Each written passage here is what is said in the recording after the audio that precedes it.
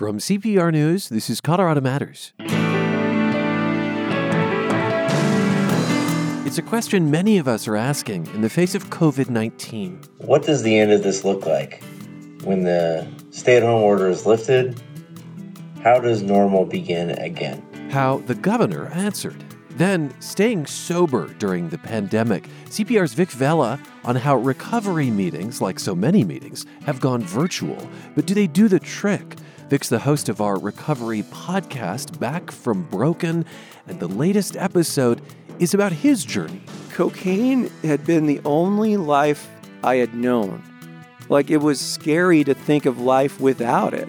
Vic's brought the episode with him, and we'll give it a listen. There would be times I'd be laying in bed, praying for my heart to stop beating so that all my pain would go away. This is Colorado Matters from CPR News. I'm Ryan Warner, and let's start with a question many of us have contemplated, a question C.J. Dickinson of Arvada asked Governor Jared Polis last night during a COVID-19 virtual town hall. What does the end of this look like? When the stay-at-home order is lifted, how does normal begin again? So first, let's talk about when we get back to totally normal. That means stadiums full of people, congregations of thousands of people going to mass.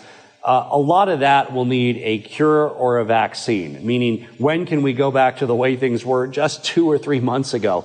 There needs to be a cure or vaccine. What's going to happen first is an opening of everything of the economy, but we'll still have to be very wary about those large gatherings, how we do them. People will see masks. We'll have to jump on any infection with mass testing, isolation. So what you're going to see is, yes, people will be able to go back to work, and our goal is about 5 days before the rest of the country, April 26th. If we can do it even a day or two earlier, that's hundreds of millions of dollars of economic productivity of you earning a living. And yes, if it takes a few days more, we have to make that call. But what that means is, yes, people are going into work. It doesn't mean that bars and restaurants are opening in the same way right away. It might mean that a week or two later, restaurants have to have half capacity. We're working, and we have the business community, the health community working together on kind of what these guidelines will look like. Just one exchange from that virtual town hall hosted by 9 News and simulcast last night here on CPR News. Kyle Clark was the moderator, and Kyle's on the phone with us from his home, where he's also been anchoring his daily news program Next. Kyle, welcome to our show. Thanks, Ryan. A glancing reference in the governor's answer there to mass testing. You received hundreds of questions from the public for the governor, and I understand that testing was by far the most asked about subject. What did you learn about testing last night? I'm not sure that they broke any new ground on testing, but I think they reaffirmed what a lot of Coloradans already know, which is mass testing, far beyond our current capabilities, is a requirement to reopen society. So as long as we're not able to get to mass testing like we've seen in places like Singapore and Hong Kong and South Korea, we're not at a position to reopen the economy. Yeah, I didn't hear much of how they get there, but the state epidemiologist, Dr. Rachel Herlihy, who also joined you, talked about serological testing, which can detect if you have had the disease at some point in the past. She said eventually the goal will be to do more of that as well. I appreciated your focus on mountain communities, which were, of course, hit early and hard by COVID-19, and they were hit both health-wise and economically.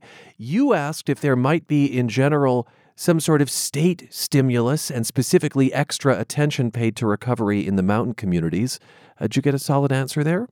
I always want viewers and listeners to be the judge of whether answers were satisfying. But as a journalist, I wanted to hear more from the governor and his team on relief for mountain communities. You heard the governor acknowledge in some of his clearest language yet that mass gatherings are a vaccine length away. So we're talking possibly 18 months away, and that a travel shutdown and a tourism shutdown could follow much the same trajectory. But when we asked specifically about the mountain communities and relief there, the answer that we got is one that we've heard from him before, which is the mountains will always be there. The natural beauty will always be there. And with all respect, I wasn't asking about the mountains. I was asking about the people. and what relief will be for the people who rely on that tourism to make their lives up there. There was one response from the governor that stood out to me about mountain communities, that he thought there would be a long tail on the difficulties for the tourism industry.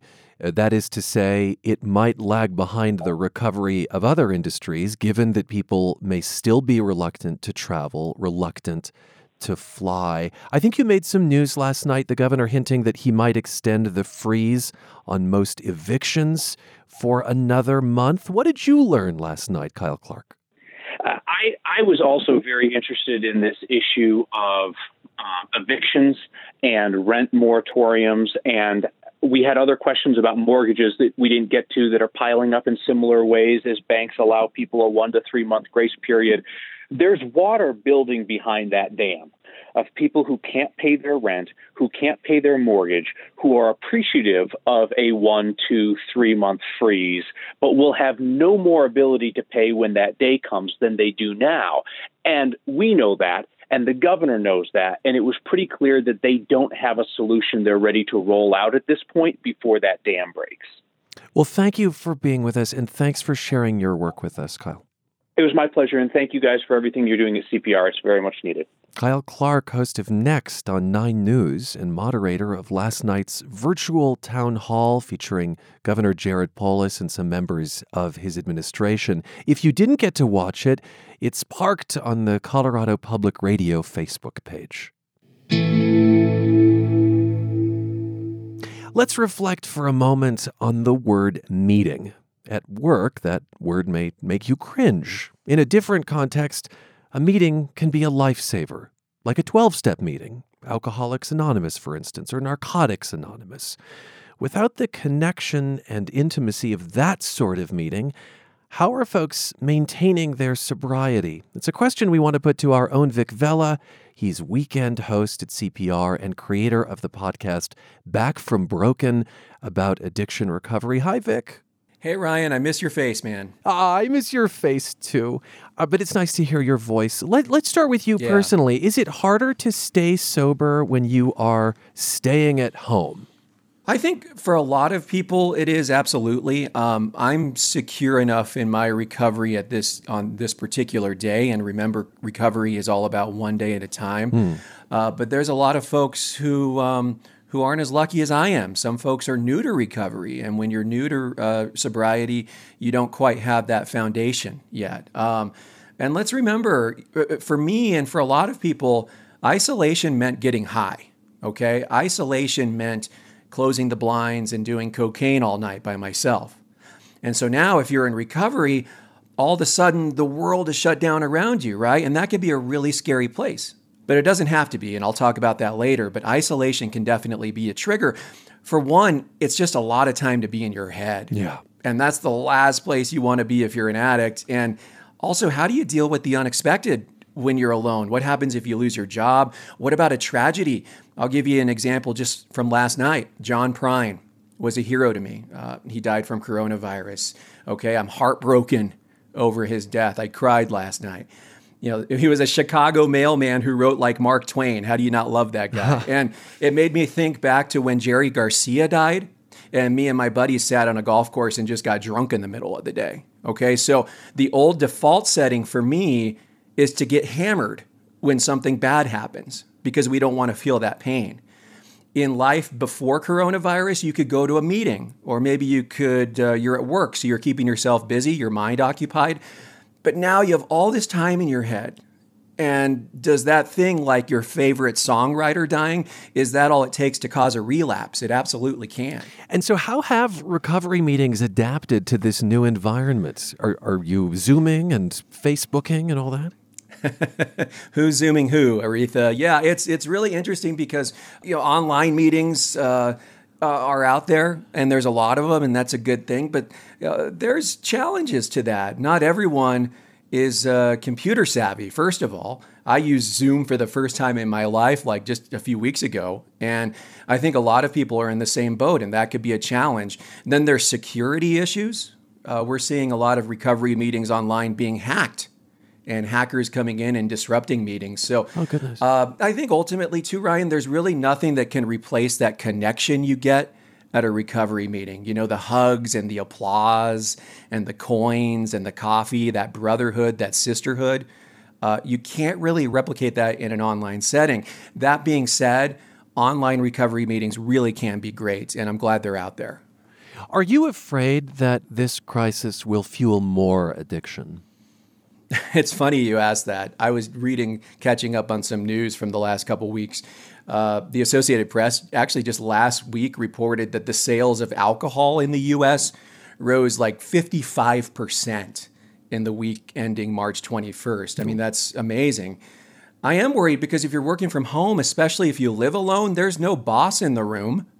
There's no coworkers. You could just drink all day. And I was reading in another, I think it was the Chicago Tribune, Ryan, like Google searches for the word bored doubled last month. And so, as we say in recovery rooms, idle hands are the devil's workshop, or as my mom used to say too. Okay, we have about 30 seconds. What's keeping you from using these days? Meditation. And talking, calling the phone, picking up the phone and calling as many people as I possibly can every single day, and helping others, because helping others helps my sobriety. Vic, thanks so much. Thank you, Ryan. Vic Vela, weekend host at CPR News and host and creator of the podcast Back from Broken. The latest episode is Vic's own story, how he got addicted to drugs and how he found a path out of the darkness. Before we listen, we should note this episode includes talk of heavy drug use, overdosing, and some strong language. In the summer of 2002, I was unemployed. I was recently fired from a job as a morning show anchor for a TV network in Colorado, mainly because I was doing a lot of drugs. My drug dealer was a no-nonsense, tough, tattooed guy. He had been my dealer for a long time, and we developed a relationship where he would front me large quantities of cocaine. And the idea was that I would sell the drugs while also paying for my own habit. And I would use that money to pay him back. Problem is, all my profits went up my nose. When you're a cocaine addict and you have several $100s worth of cocaine at your disposal, you're going to do it. It's not even a question. So this time I owed him a lot of money, hundreds of dollars, but I was out of work and had no money to pay him back. So he's leaving me threatening phone calls, and it was getting scary. He was threatening to kill me unless I gave him back his money. So I called my dealer to let him know I had his money finally. I apologized for ignoring his calls. Sorry, man, I'm on my way though, I promise. And when I got there, he was calm, which put me at ease. That was until he shut the door behind me, and the next thing I felt was his fist against the back of my head. I fell to the ground, and I looked up at the barrel of a gun. I'm scared to death, and I'm begging for my life, but he just stood there with no emotion holding that gun over me. Then he started kicking me in the head, kicking my ribs, kicking me in the face. And while that was happening, for some reason, I'll always have the memory of a fish tank in the room. And I could just hear the water filtering from the fish tank. And that's what I was focusing on while he was beating me up. And the whole time I'm thinking, how did things ever get this far? This is Back from Broken from Colorado Public Radio.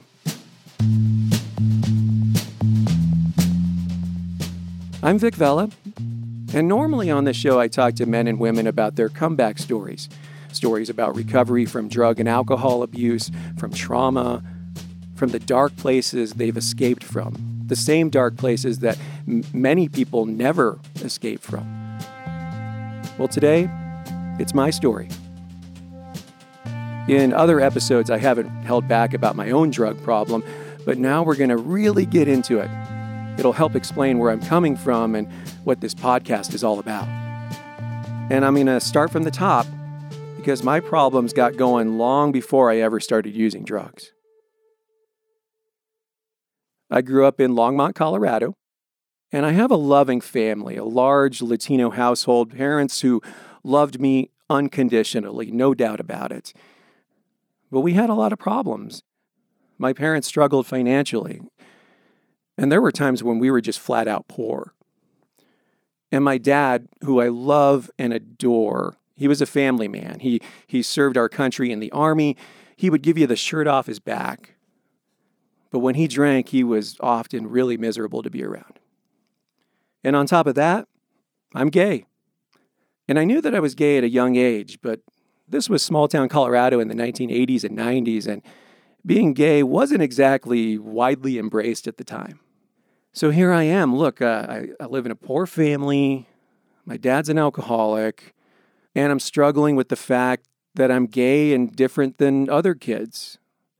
So already I'm dealing with all these insecurities at a young age, and I'm dealing with them in really unhealthy ways. By doing the drugs and the drinking, I think that was kind of his comfort. Hi, I'm Ida, and I'm Vic's mom. And I'm Vic Sr., and Vic is our son. Vic was always a smart kid in school. The only problem Vic had was taking orders. And what I mean by orders, I'm referring to like teachers. He just felt like he wasn't being understood, I guess. He said he used to pray so hard to God that to take all his feelings away from, the gay thing. I think that he was having a really hard time with that. And the drinking and all that probably helped him through all that. I don't know. When I smoked weed and drank, it just made me feel like I was floating on a cloud. All my insecurities just seemed manageable. I remember taking LSD for the first time. I was laying in my friend's bed and listening to an old Grateful Dead bootleg from the 1970s. Watching the patterns on the ceiling dance to songs like Big River, and it just made me so happy. It was just the craziest thing I'd ever experienced. And I was just thinking to myself, why wouldn't I want to feel like this every day? I mean, why wouldn't I want to get high every day? This is great.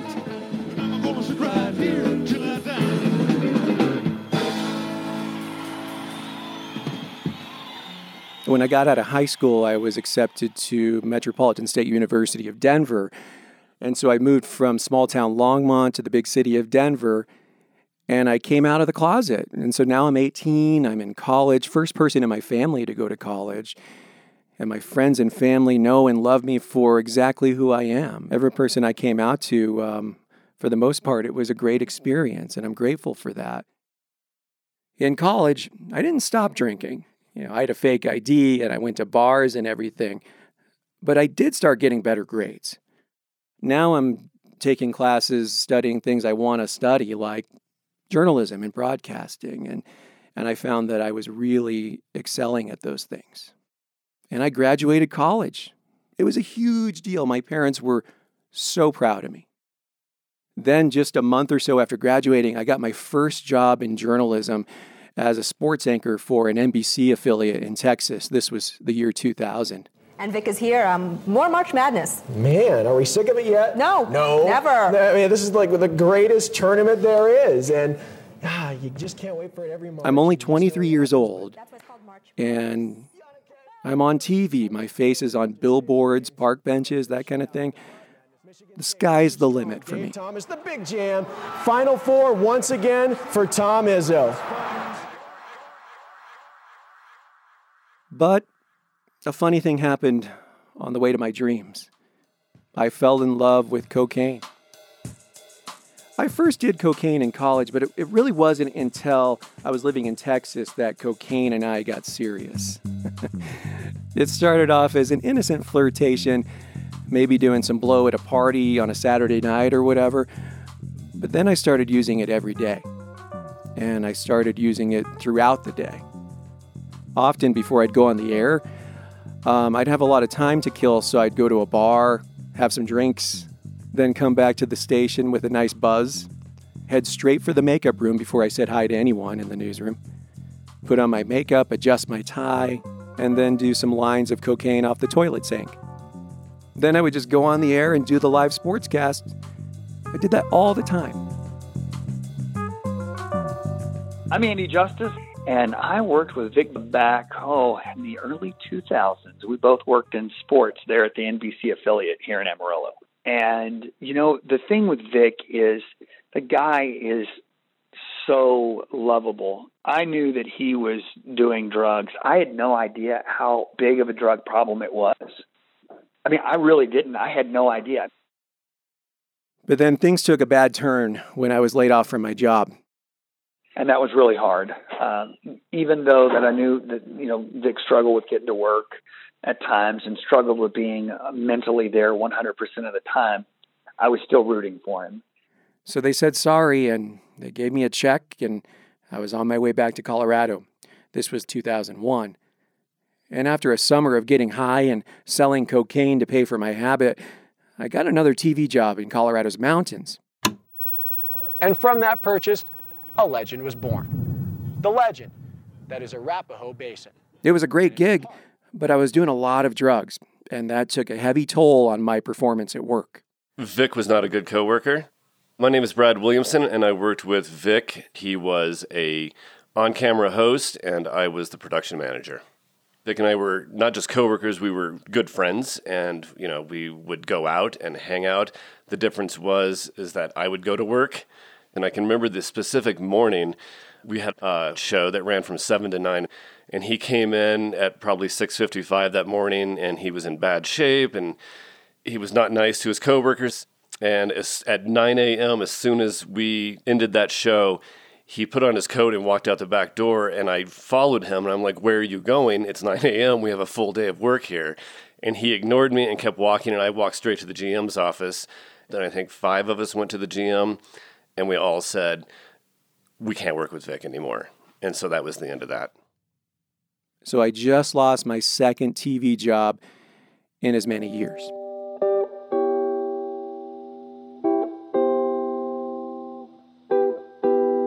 So that brings us back to my story about the drug dealer. The one who had a gun pointed at my face and was beating me up. So he's kicking my ass, and when he's finished, I'm bleeding from head to toe. And the second I got up off the floor and dusted myself off, you know what I did? I asked him if he could front me more drugs. Cocaine was my master. But somehow I did manage to advance my career at this time. I got accepted to the Walter Cronkite School of Journalism and Mass Communication at Arizona State University, and I started freelancing for big publications, and I was interviewing a lot of big names, like Bob Weir from the Grateful Dead and Janet Napolitano, who eventually became the head of the Department of Homeland Security. But what was also going on was I was spending so much money on drugs that I wasn't paying my credit card bills, and so I filed for federal bankruptcy in 2005. And at that time, my drug use was really taking off. It wasn't just cocaine, it was also meth. Had a lot of dangerous sexual encounters. I was using a lot of dangerous drugs in dangerous ways, whether it's snorting, smoking, or shooting. I was doing it. And so to escape from all that, I moved back to Colorado. Then one night, I got a real big wake-up call. I was driving a car with expired tags. I was high and drunk. And sure enough, a cop pulls me over. He stopped me for the expired tags, but then he starts asking me questions like, have you been drinking? I thought for sure I was going to jail. But before he could arrest me, the cop's radio starts going off. Points at me, throws my driver's license at me. Get this car off the road, go home now. How in the hell did I get out of that? So that was a little bit of a wake-up call for me. And for the first time in my life, I was acknowledging to myself that, I think I have a problem here. And for the first time, I admitted that to friends and family. I admitted that my life had become unmanageable and I needed help. So in the spring of 2006, I checked into a 28-day rehab center in Estes Park, Colorado. It would be the first time I had gone an entire month without drinking or doing drugs since I was in junior high school. I was about 29 at the time. I didn't take rehab seriously at all. I was breaking all the rules. I just wasn't ready to stop using. And so, go figure, the day I checked out, I got high. Very common for someone to relapse right out of rehab if they don't take the steps that the rehab teaches them. Hi, my name is Rob, and my clean date is June 15th of 2003. The disease of addiction is something that you have, and just because you go to a 28-day rehab doesn't mean you still do not have that disease. With any disease, you have to take care of that disease and work on it.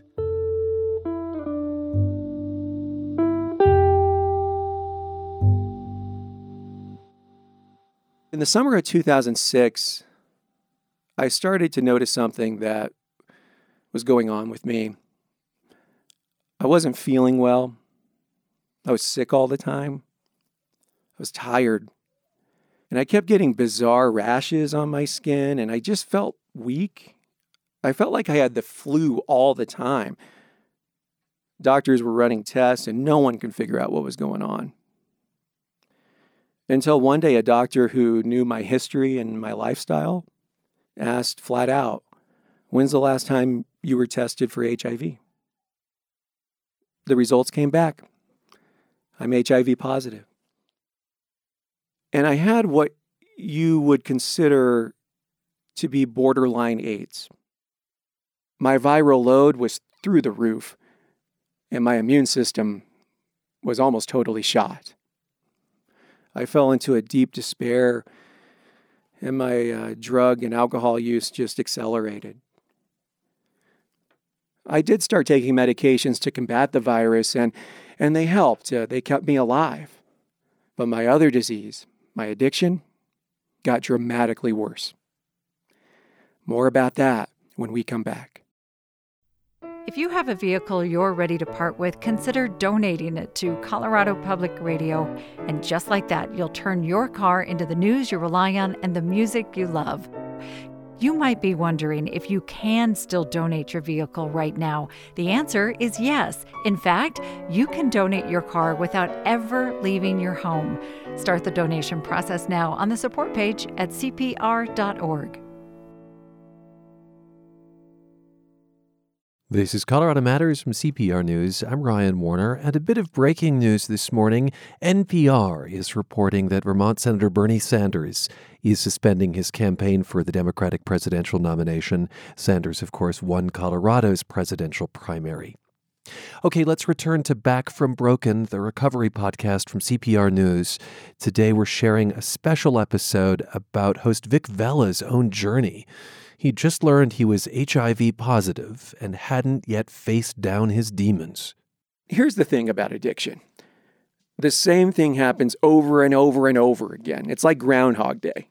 Drugs, alcohol, same patterns of bad behavior. In 2007, I got another journalism job. This one was in Santa Fe, where I was a crime reporter. I also had my first long-term boyfriend there. But old habits die hard. I got fired again. So I was broke, and I moved back to Denver yet again. But I just kept getting high.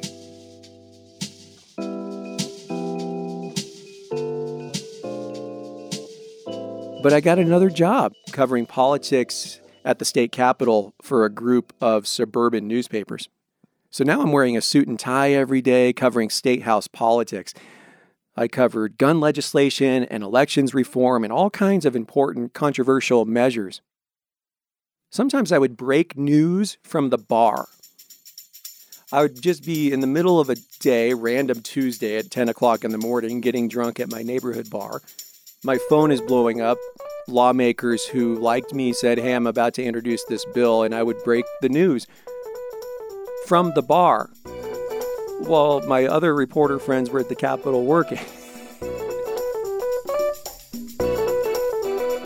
So there you go. How could I possibly have a problem? I'm good, is what I'm thinking. While I was conning myself into thinking that I didn't have a problem, the people close to me sure didn't feel that way. My boyfriend, the guy I was dating in Santa Fe, we still maintained a long-distance relationship when I moved to Denver, and it was his plan to move and be with me. But he called me one day and broke up with me, said, I can't handle the drugs anymore. I can't handle this anymore. And that was hard, hearing that. And so I did kind of go from thinking I'm doing all this great work at the Capitol to maybe I do have a problem here. Maybe we should look into this. So it was around this time that I made another attempt to get sober. I met a sponsor. Hey, this is Rob again. I first met Vic when he called the phone line, and at that point I said, I'll meet you at a meeting. And then after that meeting, I gave him my phone number. But that didn't last long. It was a half-hearted attempt at best. Yeah, my first impressions was he was an arrogant little prick that didn't want to do what he needed to do. And I was right. I wasn't ready to get sober. Like, cocaine had been the only life I had known. Like, it was scary to think of life without it. Problem is, it was getting physically difficult for me to snort drugs anymore. My nose hurt in the morning after a long night of partying. My nasal cavities were just falling apart. So I started doing drugs a different way. And in late 2013, I started smoking crack every day. When I'd be covering hearings at the Capitol, I would walk outside in my suit and tie and either dip into my car or usually behind a dumpster in an alley to get high.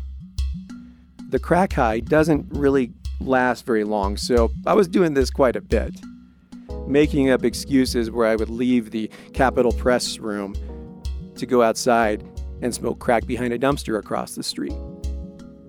And as the morning progressed, I would become more sketchy and paranoid. And that's the thing with crack or any type of cocaine or meth. It makes you super paranoid. It makes you feel super sketchy. So a lot of times I would just leave in the middle of the day and I'd go home, close the curtains in my apartment so no one saw me, right? And just get high throughout the night, alone.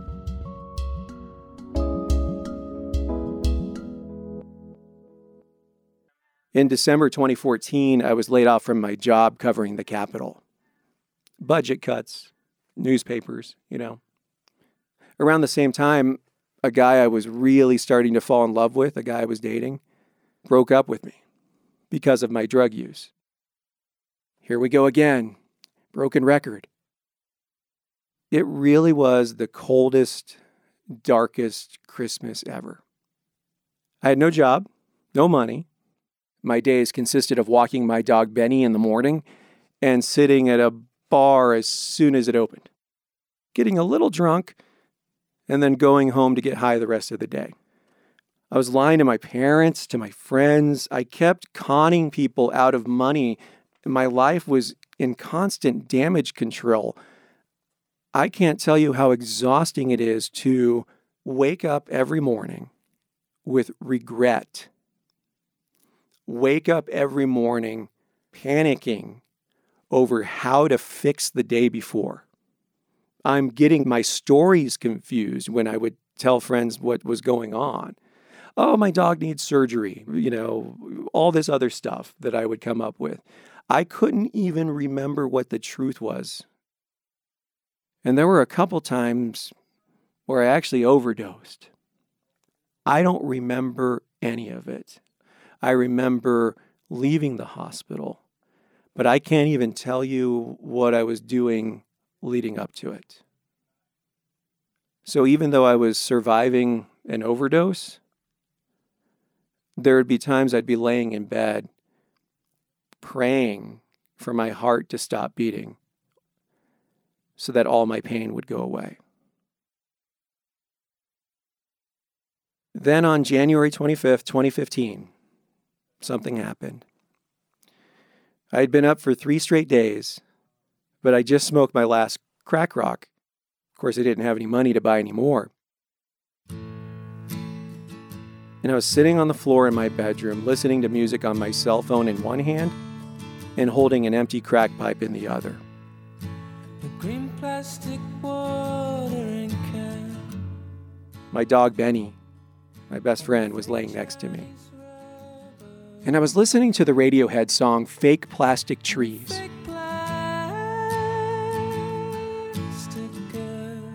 And I listened to it over and over again on a loop. And I paid attention to the lyric, "If I could be who you wanted all the time."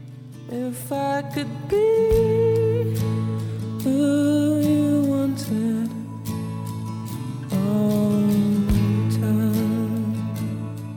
And I sat there and I just thought of how so many people thought of me as this incredibly talented person. Loving, funny, but I can never get out of my own way. I felt so helpless and hopeless. I was also listening to Josh Ritter's Change of Time. It's only a change of time. And these lyrics really got to me. Worlds for the weary, new lands for the living. I could make it if I tried. I closed my eyes, I kept on swimming. New worlds for the weary, new lands for the living. I could make it if I tried. It's only a change of time. Maybe it was time to try. I was so tired of being tired. Tired of the damage control, tired of the pain, tired of the lies. Tears were streaming down my face. I scrolled through my phone and came across Rob's number. He's the sponsor I mentioned before when I made a half-ass attempt to get sober. It was 3 a.m. Who knows if this guy was even awake? Probably not. Or if he even had my phone number anymore.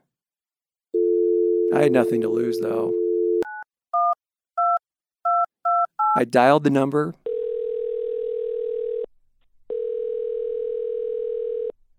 He answered.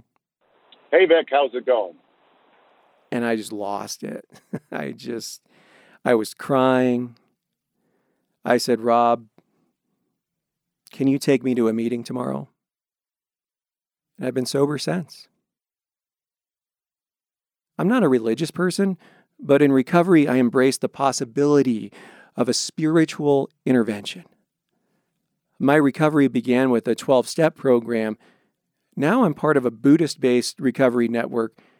My idea of a higher power may not be the same as yours, but in my spiritual recovery, the bottom line is this. I believe in a power greater than myself. I believe in a power greater than my addiction.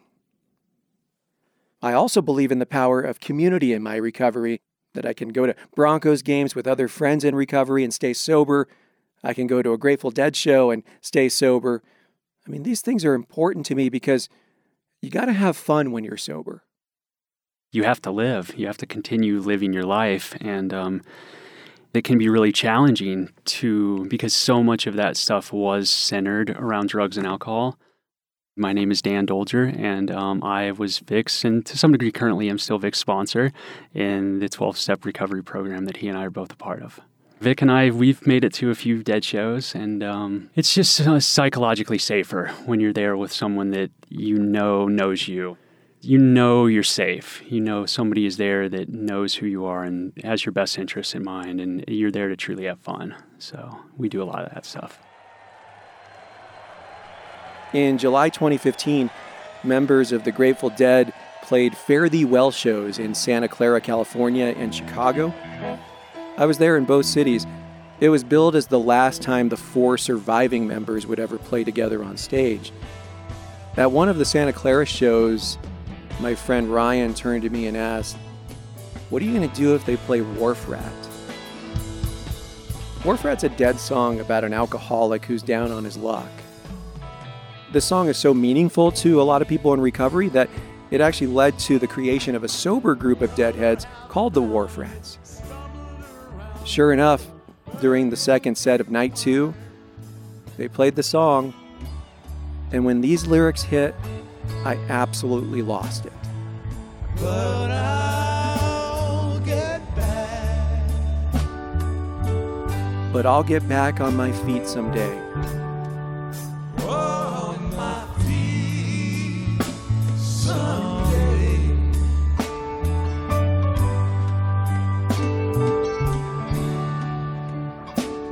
The good Lord willing.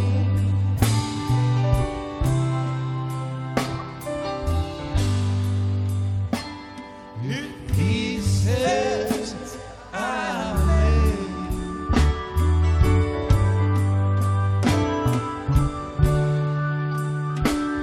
I know that their life I'm living no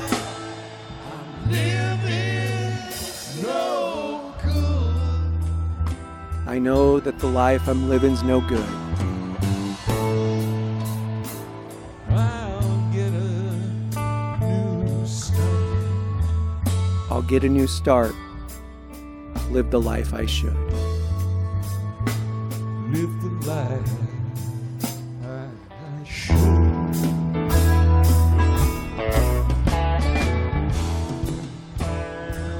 I just collapsed in my friend's arms and I cried. And about 6 months of being sober, this was my first spiritual moment in recovery. I was seeing the dead for the first time sober in my life, and I was crying because I was happy.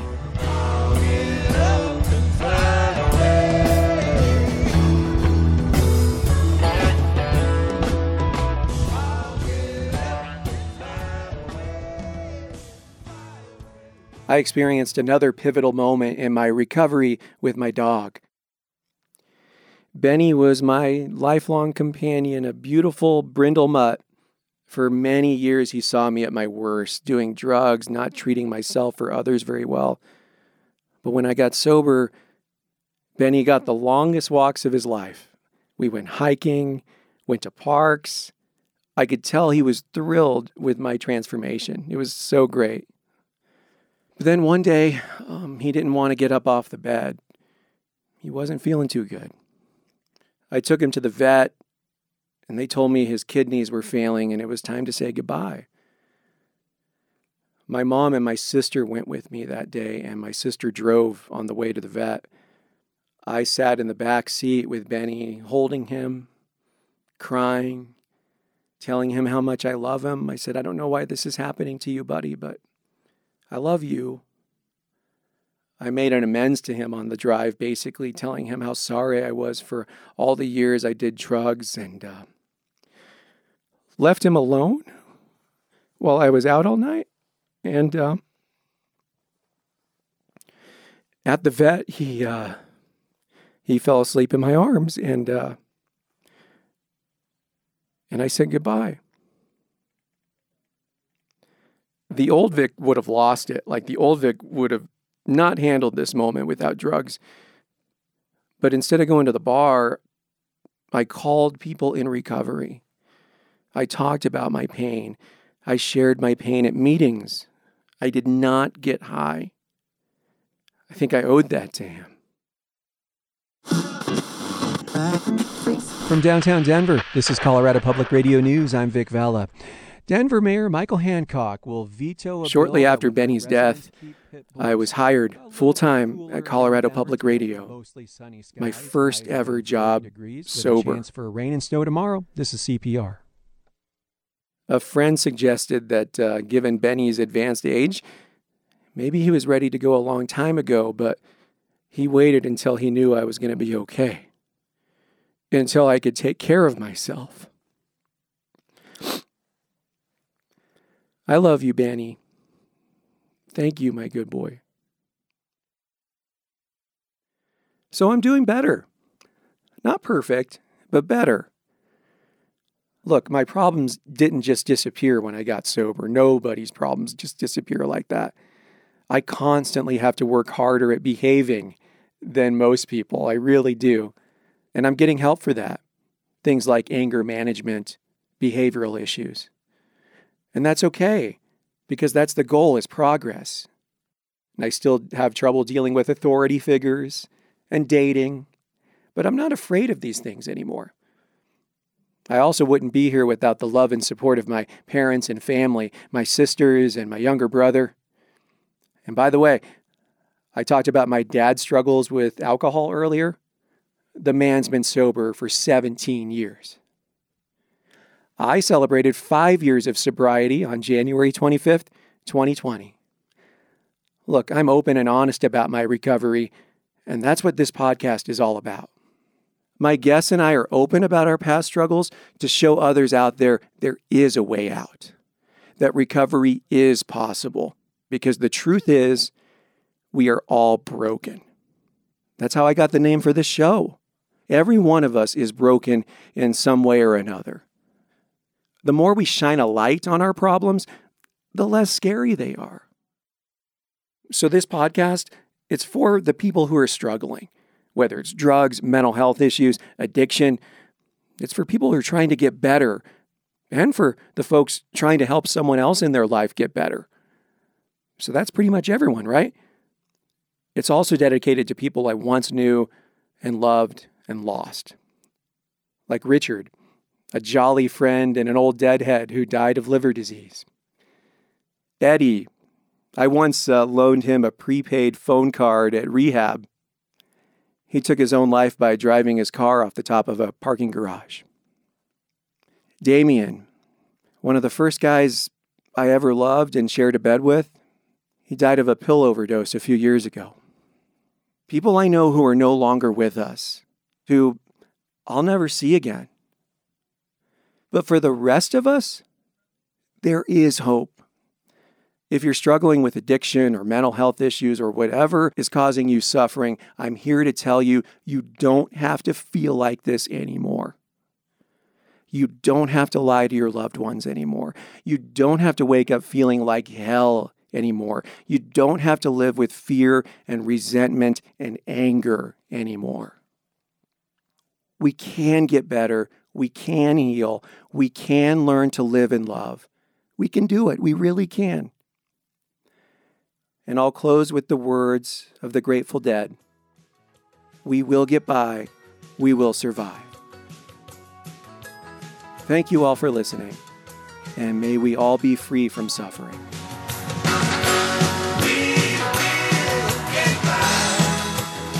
Back from Broken, hosted by CPR's Vic Vela. You can hear this and other episodes at cpr.org or wherever you get your podcasts. I'm Ryan Warner. This is Colorado Matters.